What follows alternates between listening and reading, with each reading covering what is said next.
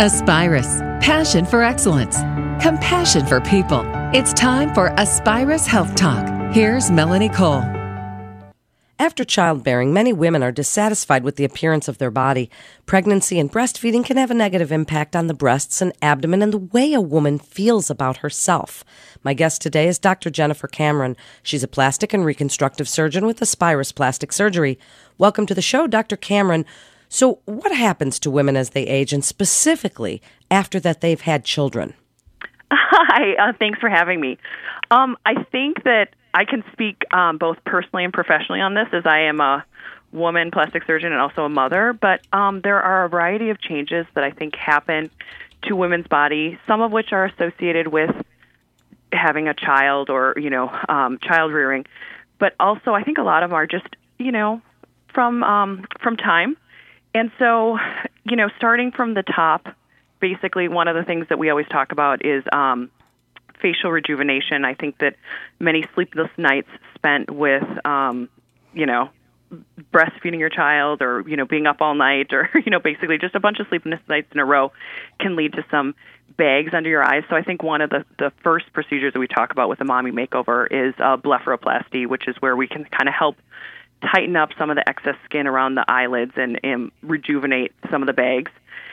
Going down to our breasts, I think that a lot of times with the weight gain and hopefully subsequent weight loss associated with being pregnant, women's breasts tend to lose some of their projection and become a little bit deflated. And then also the nipple position tends to move a little bit south. Breastfeeding obviously exacerbates this problem. And so I think after having children, women's breasts are a little bit different looking than maybe when they were like 15 or 18 years old. With our abdomens and, the accommodating the large fetus, obviously our muscles and our fascia of our abdomen can stretch. This can cause, exterior changes such as stretch marks and rippling and redundant skin. But it can also cause internal changes such as rectus diastasis, which is basically where your rectus muscles, the two muscles that give you a six-pack in the anterior portion of your abdomen, those can spread apart and have some laxity there. And then, continuing down south, one of the fastest growing procedures that we see in the world of plastic surgery right now is labiaplasty. I think that a lot of times after having a vaginal delivery or just, again, with the associated, weight loss and weight gain of pregnancy, it can help, some women have some stretching and some loosening and some droopiness in their vaginal area that they want to tighten up some of that excess skin. And then in your lower extremities, obviously, we have lovely spider veins and varicose veins and some changes down there as well that we can target as plastic surgeons. Boy, we sure women have it easy, don't we? Really. Exactly. All of these things. So when a woman comes to you and tells you some of these feelings that she's having, or whether it's because of self-esteem or if it's truly because something is really changed, what do you tell them about undergoing some of these procedures and what she should look to and what questions that she should ask you?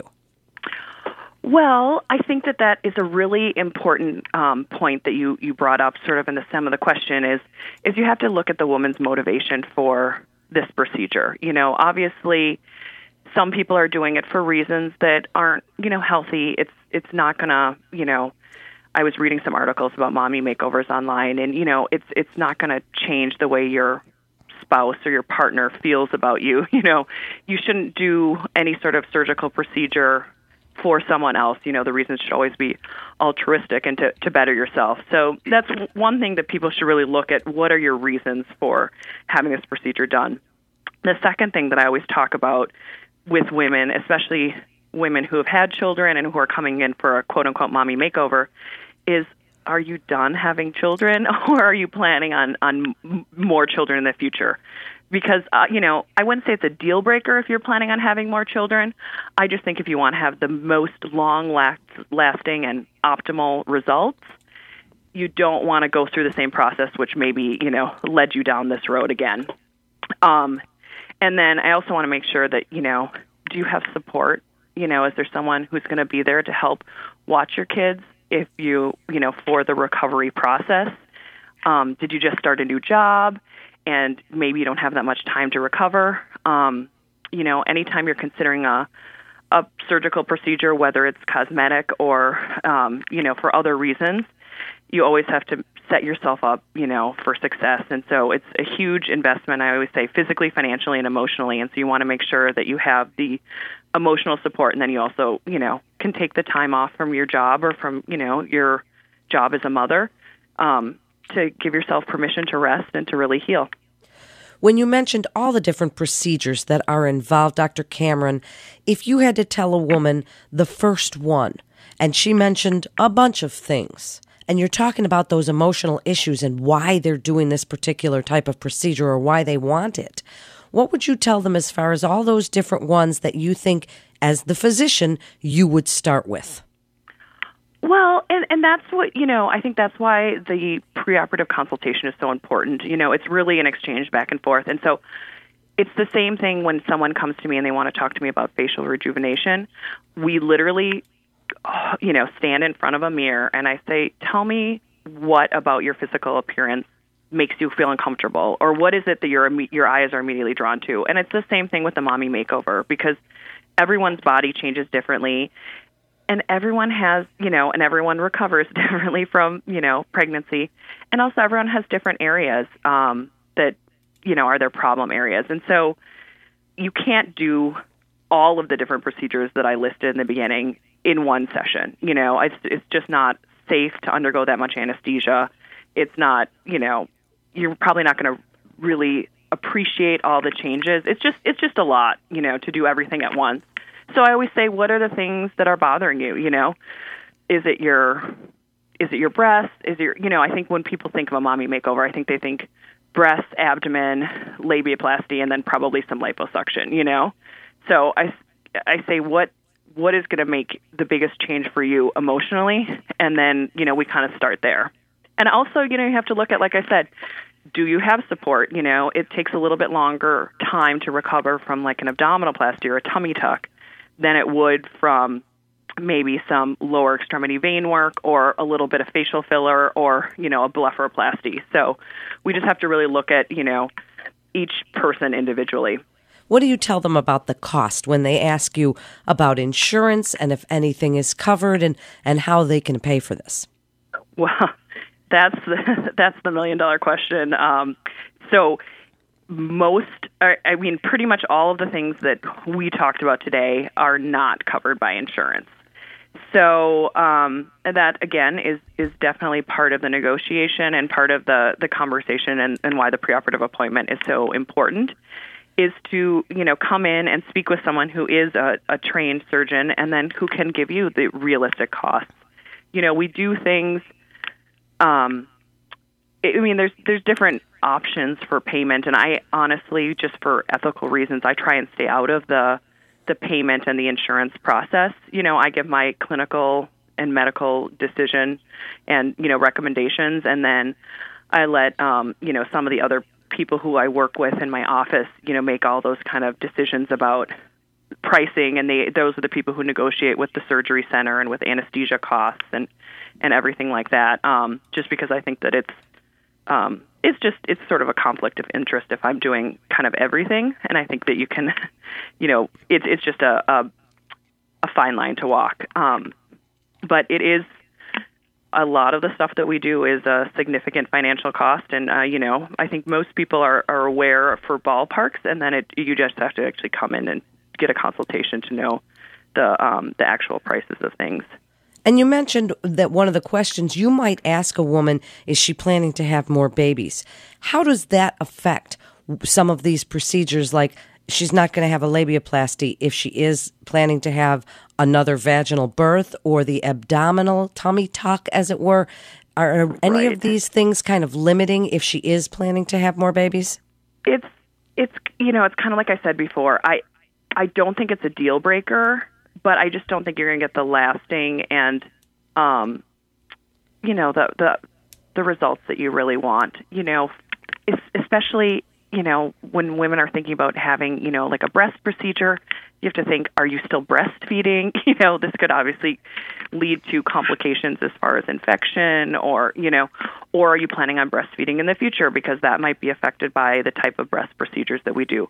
For a tummy tuck, especially if we're going to do some rectus plication, which is where we actually sew the rectus muscles kind of back together, then having another child and stretching that isn't going to injure anything. It just might not return to, as tight of a tummy as as one would want if you had all that time, spent all that money and had all that recovery, and then, you get pregnant right away, you might not have the same results. And then the labiaplasty, I think the labiaplasty is fine. It probably won't be a huge difference, but, it's just the same thing. If getting pregnant is what maybe caused some of these changes, and then getting pregnant again after the labiaplasty, you might have, recurrence of some of your previous symptoms. So wrap it up for us. Give us your best advice about the questions that you would like a woman to ask when she's considering some of these procedures and a mommy makeover, and how it can affect her quality of life, her self-esteem, her emotional well-being as a mom. And you and I both know, Dr. Cameron, that these are tough times and we can get stressed out, and sometimes we just need to do a little something for ourselves. So you tell the women out there what you want them to know about this. Oh, that's a great question. So I think the first thing is if you're thinking about any of these procedures, is to really do your homework. I would say make sure that you're going to a properly trained, certified surgeon, and not someone who, perhaps dabbles in this because their price might be a little bit better. Make sure that you're going to be doing all of these procedures in an accredited operating suite and not, in someone's office where they might not have all the same safety equipment.